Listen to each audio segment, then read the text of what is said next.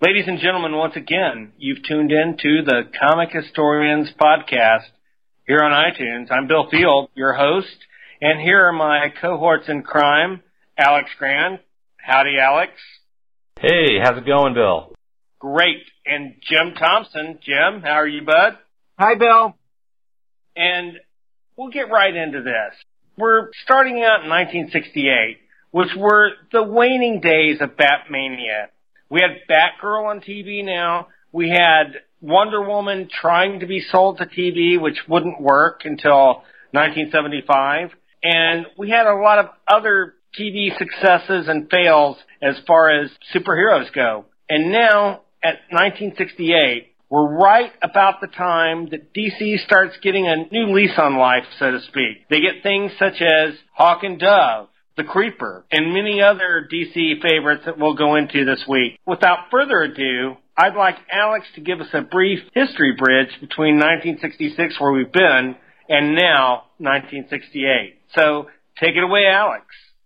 Thanks, Bill. So I think one of the main cusp events within DC in 1966 leading to 1968 is the influence of Carmine Infantino. He was, of course, instrumental in heralding the so-called Silver Age in 1956 with Showcase 4. His designs on that book, as well as Adam Strange and his 1964 New Look Batman, were seen as a Midas touch by the higher-ups at DC in revitalizing the company after the debilitating effects of the Comics Code. As the end of 1966 goes on and the Batman show picks up, Batmania hits, DC sales were performing much better than it had in the 1950s, and Infantino was hired by DC, Donenfeld specifically, to be the art director designing a lot of the covers. In 1967, Leibowitz and Donenfeld made a deal to sell DC to Kinney, and they paid Bob Kane out of the Batman interest. Carmine witnessed this and was glad Bob Kane was gone, as well as Sheldon Moldoff. But with the old guard leaving, there was room for Carmine to be a trusted man at Kinney, who promoted him to editorial director. He makes sweeping changes and hires Dick Giordano from Charlton at Steve Ditko's suggestion. As we know from the previous episode, they worked together over at Charlton. And he had artists become the editors, like Joe Kubert, for example,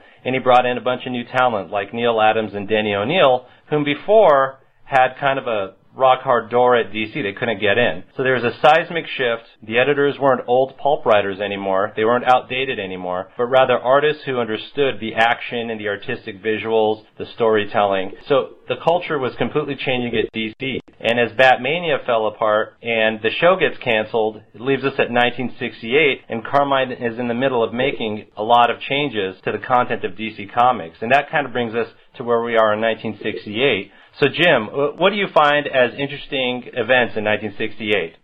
You were talking about who came in, and I wanted to add the people that were basically pushed out the door during this period, too, because it changes the impact of the comics themselves. Wayne Boring gets pushed out. Jim Mooney gets pushed out. George Klein, George Papp, Otto Binder, Edward Hamilton, Jerry Siegel. All these people basically brushed out the door, and with that, there changes the creative teams on so many of the core books. The Flash is no longer drawn by Infantino. Ross Andru was brought in. Wonder Woman is no longer Ross Andru. It's Irv Novick, I think. The Justice League changes from Sikowski in that year. Some of these things are improvements. Neil Adams comes into Brave and Bold at the very end of 1968 and does a remarkable run. But again, Ross Andru comes into The Flash. So it's a balancing act. Nick Hardy stops inking and does full pencils and inking on Teen Titans, doing a wonderful run on that. The changes that are notable in terms of the old school stuff, in terms of titles, we end Doom Patrol, an incredible run of that book with the classic Death of All the Characters. Blackhawk ends with issue 243. Hawkman actually ends that year as well. But on the plus side, the covers during this period are incredible. Lois Lane gets an update in looks, and Neil Adams starts drawing the covers. Neil Adams, in fact, starts drawing the covers on all the Superman books during this period, including an incredible run on the Legion of Superheroes and Adventure. Nick Hardy steps up his game on Aquaman covers when he leaves the art chores over to Jim Aparo. Again, another example of a switch, although this one works as a pretty smooth transition. But Hardy starts drawing incredible Aquaman covers during this time. The other ones I can think of of that come to mind in terms of cover changes sometimes aren't superheroes, but Neal Adams, those covers on Tomahawk at this point are just some of the best work, especially with Jack Adler doing the colors on it, are amazing. So Marvel is doing the most interesting stories in 1968 for sure. But because of Nick Cardy and Joe Kubert, who comes back from doing the Tales of the Green Beret strip and is back on full-time at DC, it's incredible what they're producing in terms of the covers. Alex, why is that? Infantino, from my awareness, was actually doing the layouts for a lot of those covers that a lot of those pencilers were filling in. And with that, he probably brought a lot of visual dynamic and action. But I think with some of that modern edge, like Neal Adams' penciling was pretty incredible on top of Carmine's layouts. What do you think, Bill? Well, I think Irish Snap had an awful lot to do with how cool the logos looked and how cool the covers looked other than the cover art. And Irish Snap, of course, will retire, I believe, in 1969. And he basically dies just a few months after that. But he does more than Sal Trapiani ever did for the covers, I think. His logos were just freaking amazing. The Hawk and Dove, the logos actually looked like what they were supposed to be imparting. And that's something that DC had a real strength and stronghold on during this period. And I do concur with you guys. The interiors were somewhat underwhelming to me. Exteriors were far and above what Marvel was doing at the time, I think. So, as far as Neal Adams, he had come off of his Ben Casey comic strip. When he got into DC, doors were wide open, Carmine wanted him in. It really felt like he was really hitting some intense artistic expression. Kind of like when Ditko was doing that in the earlier 60s, Neal Adams really hit that in that later 60s with his work in Deadman especially. Some of those visuals were incredible. Standard heroes are sort of just not really advancing all that much. They will start to do so more at the very end of 1969, such as Wonder Woman being taken over by Denny O'Neil and losing her powers and things. Those last months of 68 really start to change some of that. During Prime 68, thanks to Showcase and a few other books like Strange Adventures, you really do start to see some incredible advancement on new titles and new characters. The key one there is, as you said, Deadman in Strange Adventures, which Neal Adams takes over. It actually starts in 67 with Infantino. Neal Adams is the one that makes it his own, beginning in the very end of 67 and mostly in 1968. At the same time, he is also given another title, which is bringing back the Spectre from the Golden Age and basically from Earth 2. Mixed opinions about whether or not that's as successful. It seems to have a little bit of a tonal transition problem as different artists come in. Having Neal Adams come in after Murphy Anderson is a bit of a shock to the system. Bill mentioned earlier in his intro, the Creeper who comes in. Ditko has come in for Marvel, and it gives us, in a 1-2 punch, the Creeper and then Hawk and Dove. At the same time, some of the other heroes that are more earlier 60s start to end their titles or disappear completely, like Metamorpho, for example. This is also DC's first toy tie-in at this period, which is Captain Action, where a 17-year-old Jim Shooter writes the first story of Captain Action, which is then taken over in terms of art by Wally Wood and Gil Kane. I would also point out that in terms of covers that Neal Adams draws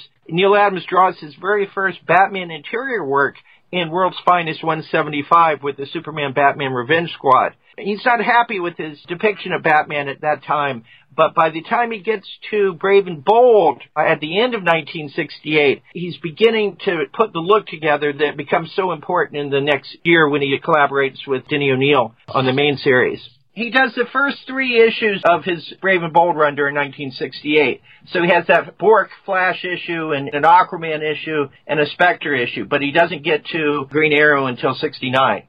I remember when I read that Bork issue the first time, and I thought, okay, this Bork character is kind of this lame character, but the way he was drawn and the way he was fighting Batman, I started to feel like this dread with Bork because nothing could hurt him. And the way that was expressed with the Neal Adams choreography, I felt like I was in the story and that this Bork character, which almost felt like a joke at the beginning, was feeling more and more threatening as the story went along. I thought it was really effective. It's a great story. The Alley Awards for that year, because I think this is really indicative of what Marvel had at the time that maybe they didn't deserve to have. Alley Awards gave Best Adventure Comic to the Fantastic Four. Okay, fair enough. Best Fantasy, Doctor Strange. Dead Man maybe should have won, but at that point, it's a close call. Best War, though, Sergeant Fury, rather than the DC War books. Best Humor, not Brand Act. Yeah, okay, I'll go with that. Best Romance, though, Millie the Model, when DC's producing pretty good romance stuff at this point. And Best Reprint, Marvel Superheroes, which is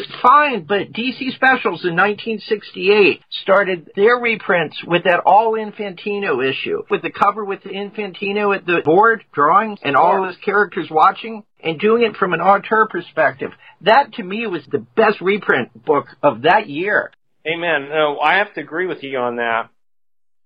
Speaking of non-superhero, as far as Joe Kubert's Our Army at War comic book, was a transition away from his Green Beret strip. How do you guys feel about his depictions of war going from Green Beret to Our Army at War? What do you think, Jim?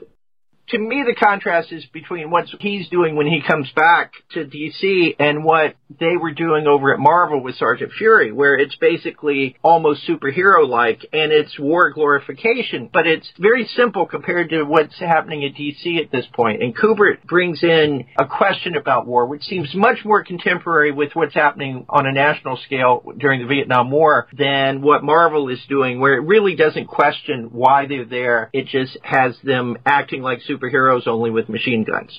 But the humorous side of that is they were doing Vietnam stories based in World War II, which I thought that was hilarious. They would bring up the same issues that people were having with Vietnam, but they would bring them up totally in context of a World War II story. There weren't a lot of Vietnam War stories being told by Marvel or DC at the time.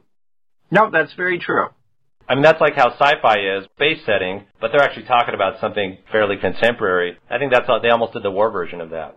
Well, in 1968, the only war film on Vietnam War was Green Berets, and it was a financial and critical disaster. They were doing movies like The Wild Bunch and Little Big Man and westerns about the Vietnam War. So you would do it through that. In the same way that post 9/11, you stopped doing the Schwarzenegger big adventure movies, the Bruce Willis kind of films like that, and instead that's really what provided the opening for superhero films, because you had to add a fantasy element so it wasn't directly in your face, too real and too much like the actual real terrorist.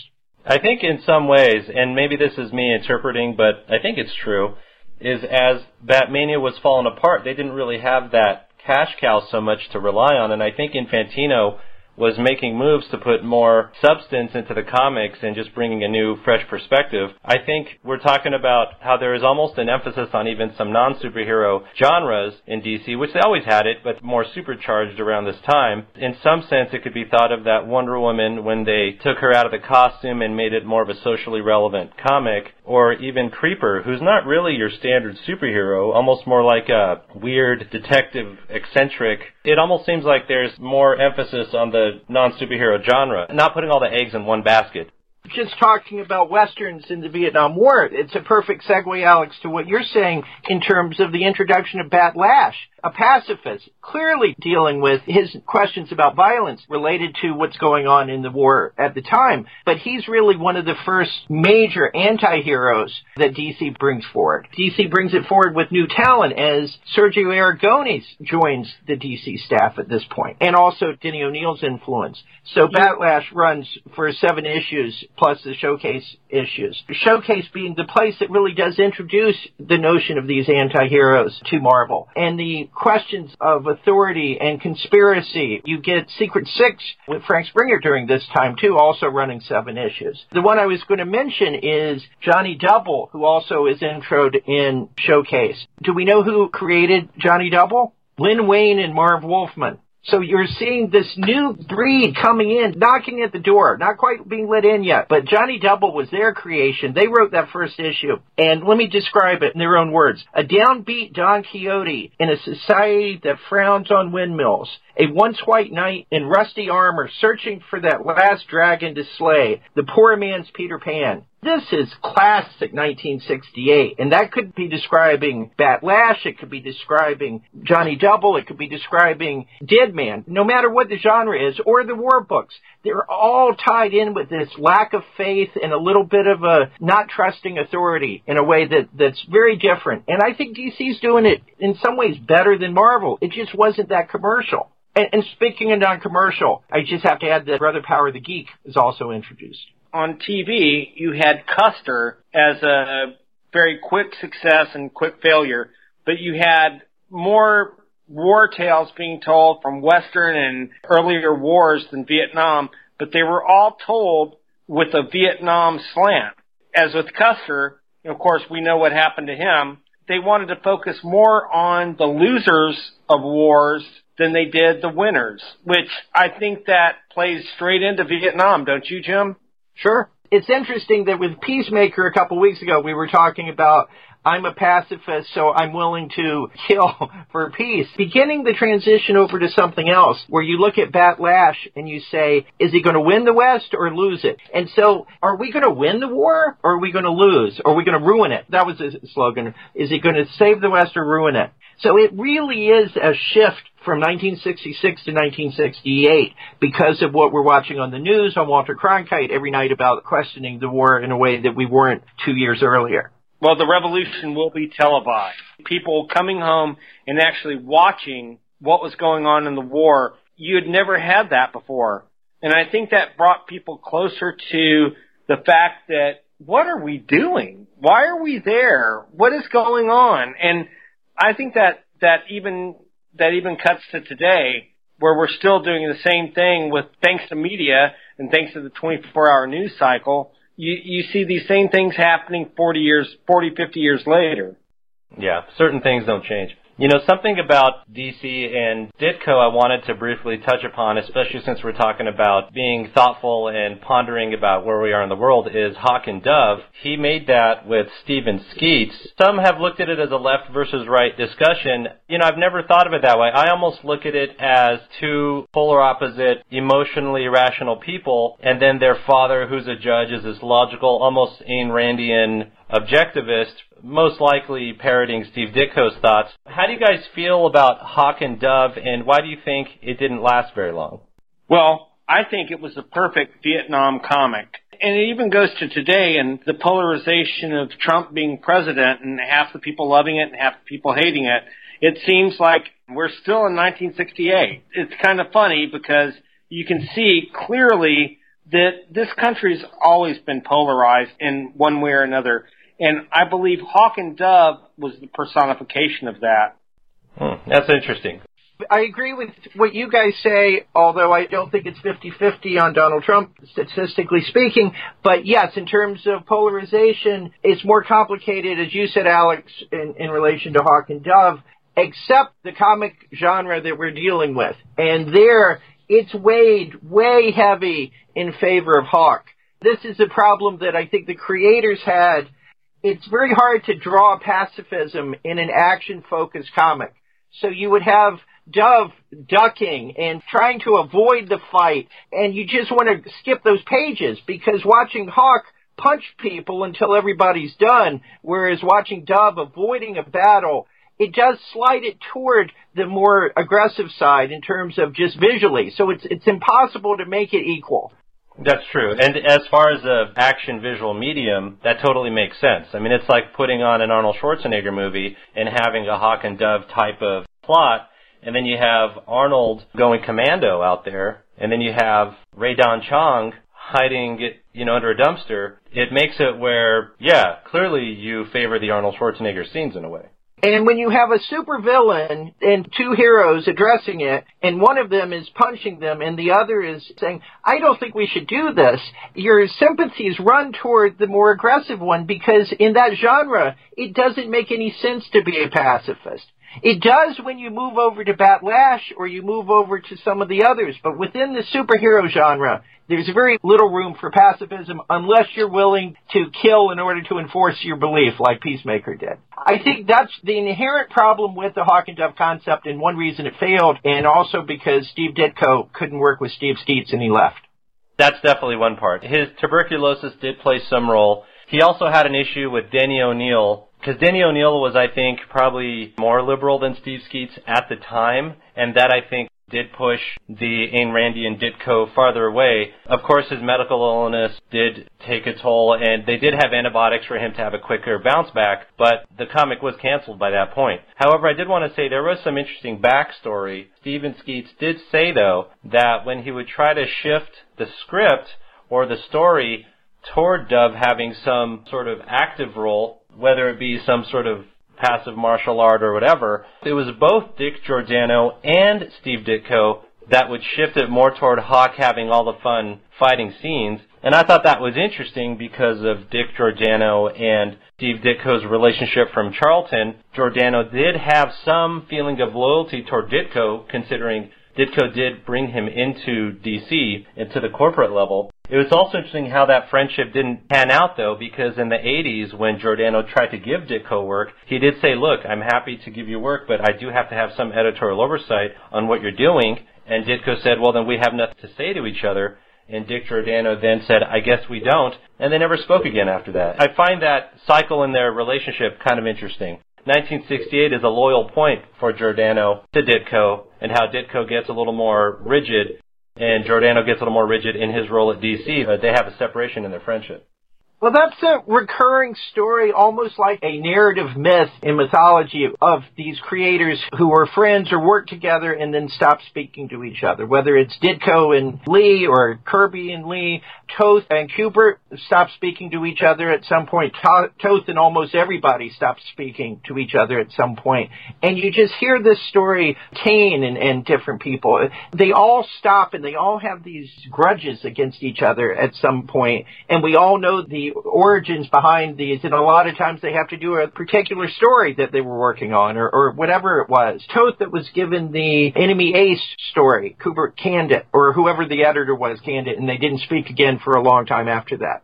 And that's an interesting thing. DC has this funny history, even going back in the 50s, of these editors and their petty disputes with people that are kind of under them in the corporate structure, and almost using that over their heads or blocking them. It's odd. That would happen with the newer generation 60s guys and the older generation 50s. Of course, in the 50s, I'm referring to people like Weisinger and Schiff, with Kirby and other people. It's funny hearing this about Kubert and Toth, but there's also, and I'll talk about later, about Gil Kane and Carmine Infantino. Maybe I just don't know about similar things happening over at Marvel or other companies, but I tend to hear that a lot from DC for some reason. They've got some notoriously hard-edged editors who have grudges with an awful lot of people. I should say it was Adams that was brought in to redraw that Toth story. Kubert was the editor of it at the time and canned the Toth story, and it's actually a lost art. We've never seen it. To wind up the DC in 68, we should also talk about one of the major editorial changes, which was bringing Joe Orlando, who had been drawing for DC since 1966, doing stuff like Swinging with Binky, I think. So he was also working, I think, was one of the originators of the Inferior Five that was running as his own title in 68, but I think it started in 66. Joe Orlando was put in charge of the Mystery Suspense line in 1968, and I think that changes DC's history, and it also changes comics history because of the artists that were brought in and trained under Orlando during that period. With House of Mystery 174, Orlando comes on and immediately does a reprint issue of Old Horror that challenges the comics code. He brings in Bernie Wrightson. First published work is in 1969, but he was commissioned to draw it by Orlando in 1968, a story called The Man Who Murdered Himself. Orlando opens up, brings in Cain and Abel as the host of the mystery title of House of Mystery. He adds titles during his time there, like Weird War Tales, Swamp Thing, Plop, Witching Hour. He changes Tales of the Unexpected to The Unexpected, and brings in The Fashion Thing as the host of there. This is when he adds most of the hosts of these titles, therefore bringing in a touch of EC to DC. Phantom Stranger, and on a Western side, Jonah Hex are all Joe Orlando additions to the line, which I think really do give the publisher a different feel than what DC was doing at the time. If you think of Jonah Hex versus Kid Colt or Two Gun Kid, there's an awful lot of difference, and it all weighs in DC's favor. And Bernie Wrightson is actually mentioned more as the creator of the hosts than Joe Orlando, but Joe Orlando redlined it so it could happen. You got to think, Bill, though, Joe Orlando's coming in from EC Comics, so the notion of the host is straight out of that. Oh, absolutely. But from what Bernie told me, Bernie was the one who went to Joe and said, you need hosts for these books. And then Joe, of course, was like, light bulb went off in his head and thought back to EC. So Joe greenlit all that, but it was Bernie Wrightson that brought it up and made it happen, from everything I've ever heard. Right, so from what Bernie Wrightson had expressed to you as well. Yes. It always struck me as funny because I always assumed that Joe Orlando had everything to do with that. He went with it, of course, because it was something he was familiar and happy with. It was his soft space, so to speak, where he felt comfortable. But it was Bernie that really made all these things happen. And Bernie is seldom credited for his horror work in that period for whatever reason. I think Swamp Thing kind of overshadowed it. I know a lot of people celebrate Bernie's visuals on the macabre and the horror visuals. Let's just say that I'm not totally on board on on giving it all to Wrightson, and I love his work. But, Bill, I'm going to do a little research on that, because the fingerprints seem to be on Orlando, knowing that what he did with Plop and some of the other things. And Wrightson is so new and has only done Night Mask. He comes in and he's awfully green that everybody's following his lead on that. Let's just say that I'm a little bit on the doubting Thomas side. Yeah, sometimes historical record tends to be of who's still alive to talk about it, and sometimes the story changes, so who knows? And everybody remembers their contribution as being, hey, I'm the one that actually told Stan to give Thor a hammer, or whatever. It's possible, and I'm not calling anyone untruthful. I'm just saying history is a subjective thing sometimes in terms of memory. Well, and what Bernie told me, too, was Bernie was getting into EC himself. He was a little too young to remember it when it happened, and he was buying the back issues, and he was really into EC when this timeline occurred. Joe Orlando had moved on, and so Bernie was almost a reminder to Joe to go back to this. So, no, I'm sure Joe had everything to do with it, but I think Bernie was the catalyst for it, by saying, remember what you did back then? And he was like, oh, yeah. Because like you said, Bernie was green. He wasn't getting that many pages yet. I do believe he was the person who tapped Joe on the shoulder. I don't want to give him total credit. Don't get me wrong. But I do think that he was most of the impetus for going back to a host format. Well, okay. I'm looking at Wikipedia, and they definitely say created by Joe Orlando for both Cain and Abel. I'm sure that's the way history will remember it, but I'm just saying if Bernie hadn't tapped Joe on the shoulder and reminded him and pushed him in that direction, I don't think it would have happened. But no, I'm not trying to take anything away from Joe Orlando. He was true Imagineer of this whole genre. He definitely deserves the respect he gets. I like the term Imagineer. I'm using that one. I like that a lot. Thank you. Wasn't it Alan Moore when he was doing that awesome miniseries Judgment Day, and he was doing it about Kirby, and he called them, I think, wasn't it he that coined the phrase Imagineers? Imagineer was coined by Walt Disney. He used that as a term for his engineers that were putting his parks together, and so the entire engineering division of Disney is called Imagineering. That's awesome. Disney really deserves the credit on this one, strangely enough. Now, one thing I do want to discuss is, what do you guys think about this trend of Deadman, Spectre, House of Mystery, the occult, supernatural, making some sort of resurgence? Although the Comics Code did limit those type of stories, what do you guys think about those stories getting some real expression around 1968 and on? Do you feel like they were hitting some sort of note? Do you feel like there was less optimism in the air, so there was less emphasis on the superhero and more into the darker kind of stories that would emanate into the next decade? What do you guys think of that tendency of fans to want to read some of that dark stuff? There was death in the air because so many people were being drafted and just killed outright. And I think a lot of people had doom and gloom on their minds during this period. Don't you, Jim? Yeah, absolutely. It always happens during periods like this. Horror takes upswings whether it's the Korean War, during Vietnam War, horror seems to inch its way back in. But I also think it was a very commercial decision as well, in that they were looking to differentiate themselves from Marvel, and they bring in smartly Joe Orlando and says, we're going to put you in charge of horror and mystery. What do you do with it? And then what he does with it is he brings in EC. I mean, basically, and he brings in new artists like Bernie Wrightson and brings in Kaluta in a couple of years. I think it's Infantino and Orlando that go down and they bring in Tony DeZuniga.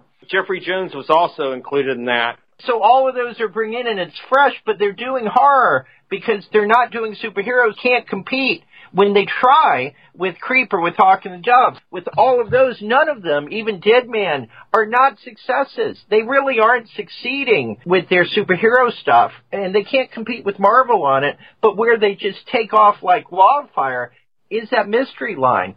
And then what it does is it allows this foundation that later creators like Alan Moore taking over Swamp Thing and then Neil Gaiman, it's the secret of DC's success, a critical success at least, for decades later, is all this foundational moment with Joe Orlando more than anything.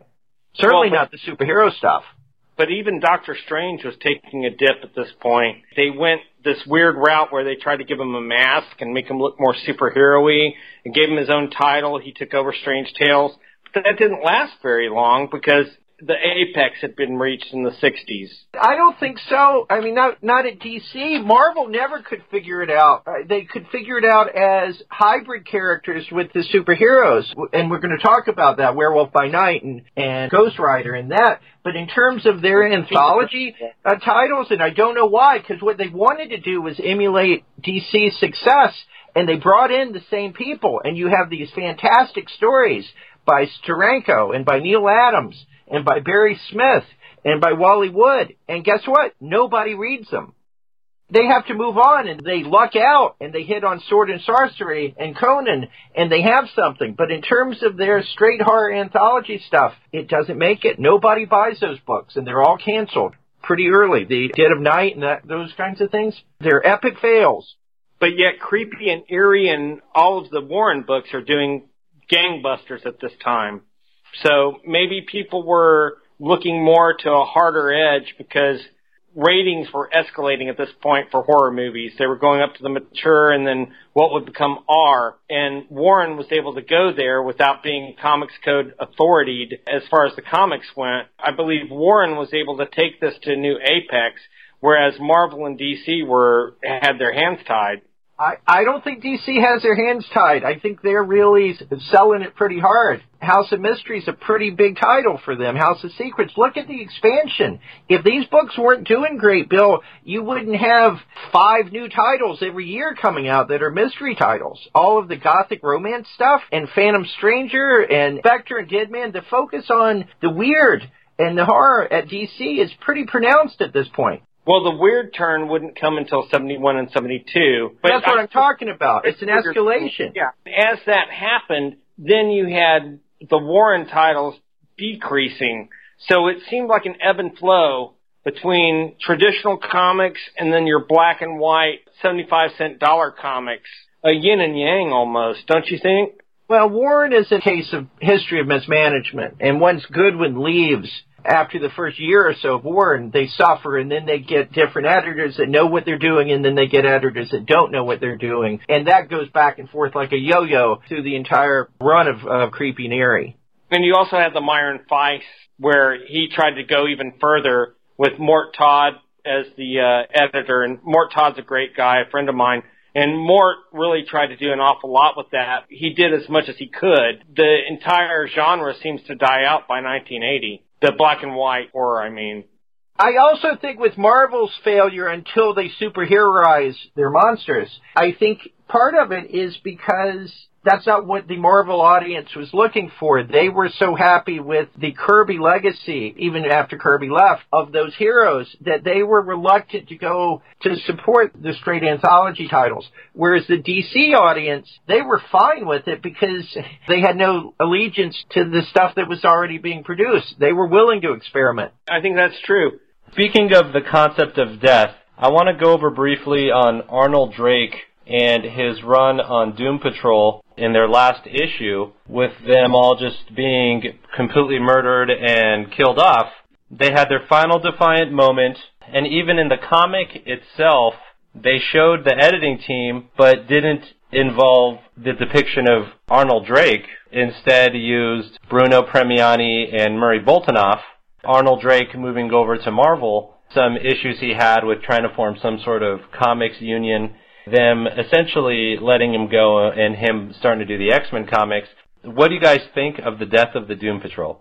Well, personally, I think Bruno Premiani was one of the great unsung heroes of the Silver Age, and I think his work on Doom Patrol, it's beautiful work. He was totally not appreciated like he should have been until years later. Brave and the Bold, the animated TV series, did an homage to the Doom Patrol, and they basically did that last issue as an episode, and it brought tears to my eyes. It was fantastic. I don't know if either one of you have seen it, but they really did the Doom Patrol well, and they acted like they were bringing the Doom Patrol out of retirement to help Batman. They all wind up at the island that gets blown up and they die.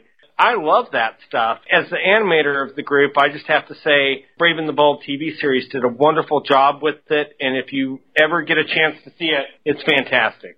I obviously have, because I just said... No, I don't mean you. I mean our listeners, Jim. Okay. Smart ass. Look at that. Woo! Yeah, I love Jim. I just... Meow. Meow. I love it. Obviously, dude. Thanks, Jim. Well, you know, Bill. No, I'm kidding. Okay, so onward. My observation on that, I feel like it was a very touching comic. Bruno Premiani's art, it had that Silver Age sheen to it, but with stretchy, cartoonish, almost imperfect approach. I love that with Arnold Drake's incredible writing. I felt like the whole thing read as a really fun personality showcase of Arnold just having fun with the different characters in the book and them all meshing. I almost thought they meshed even better than the Jack Kirby Stan Lee X-Men. I was hoping that Arnold Drake could bring that similar magic to the X-Men. I didn't feel like it was quite as shiny to me. I loved his work on Doom Patrol, and when they died, I felt a kinship with that book in that, wow, this is like a final cry of a really fun time and the party's over. But I like that they ended it in a nice way where you can really collect the comics as one novel and just read it and it's over. I thought it was fantastic. And now we come to the point of the hour that you guys seem to love, and that is our rants. And this week, I've been asked by Jim Thompson personally to let him lead the ranting. So, Jim, rant away.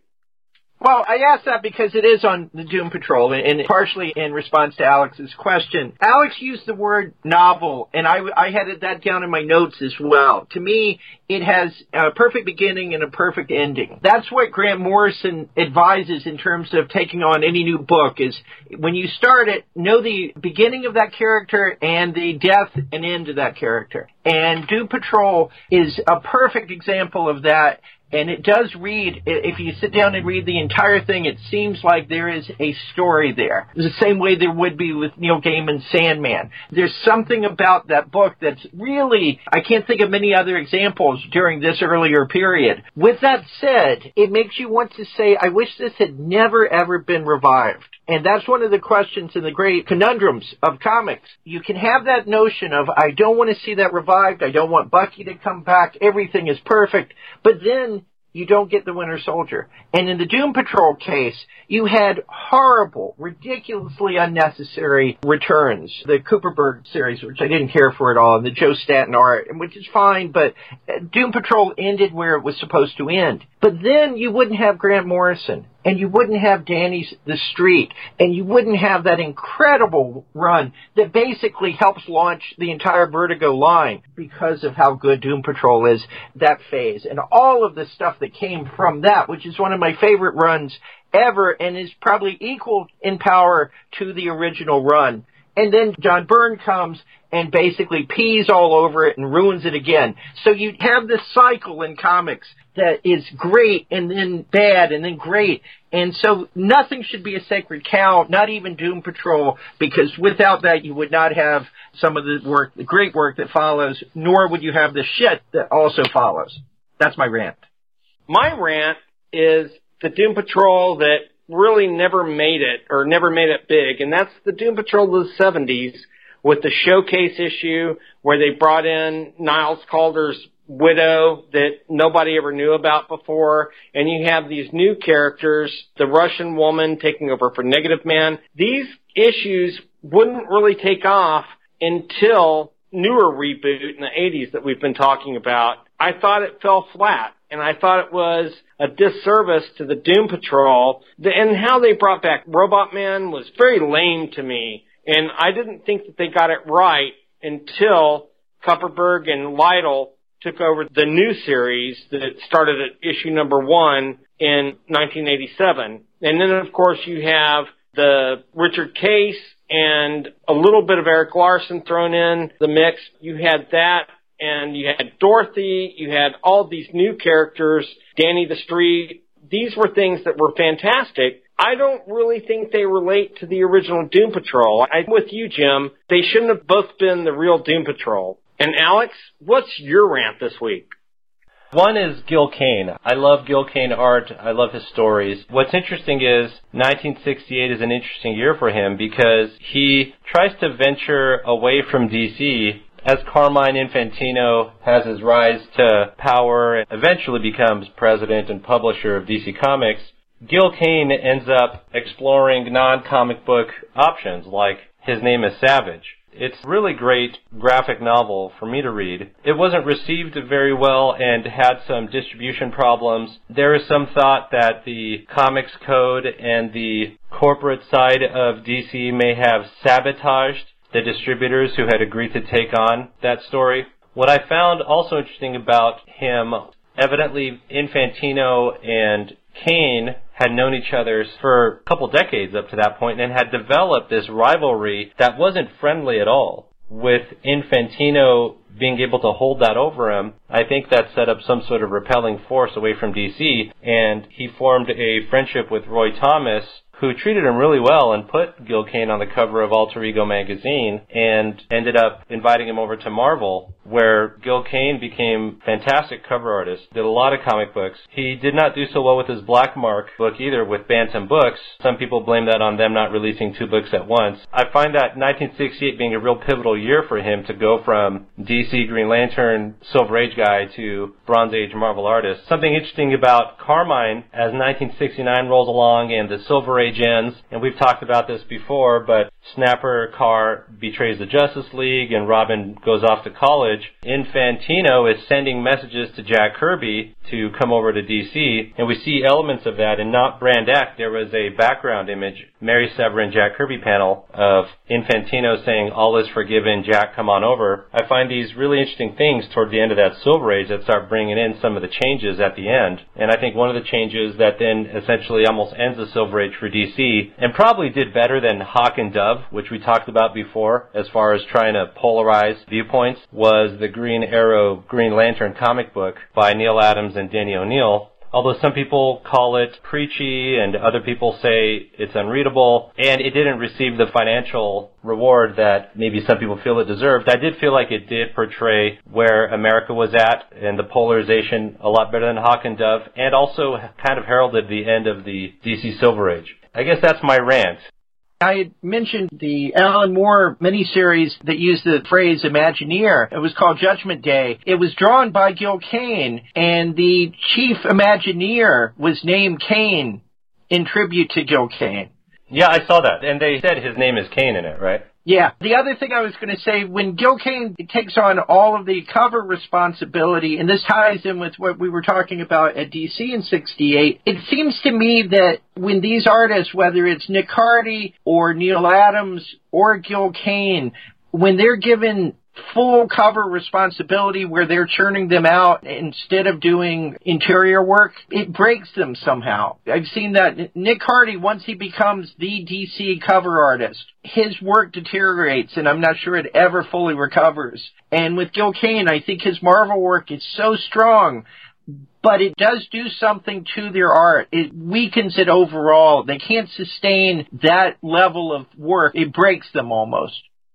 And that, gentlemen, brings us to our conclusion today, where we've gone up, over, under, and through 1966 and the late 60s, but we're about to breach and broach the topic of the 70s in the next few weeks, and we will have a special Halloween episode next week, which will center on 1972 and the wonderful, horrible things that were happening at Marvel. But 72 really was a heralding year for Marvel's horror titles. And we're going to get into that and so much more next week on the Comic Book Historian Podcast. I'm Bill Field, your host, and Alex Grand and Jim Thompson are, as usual, my cohorts in crime.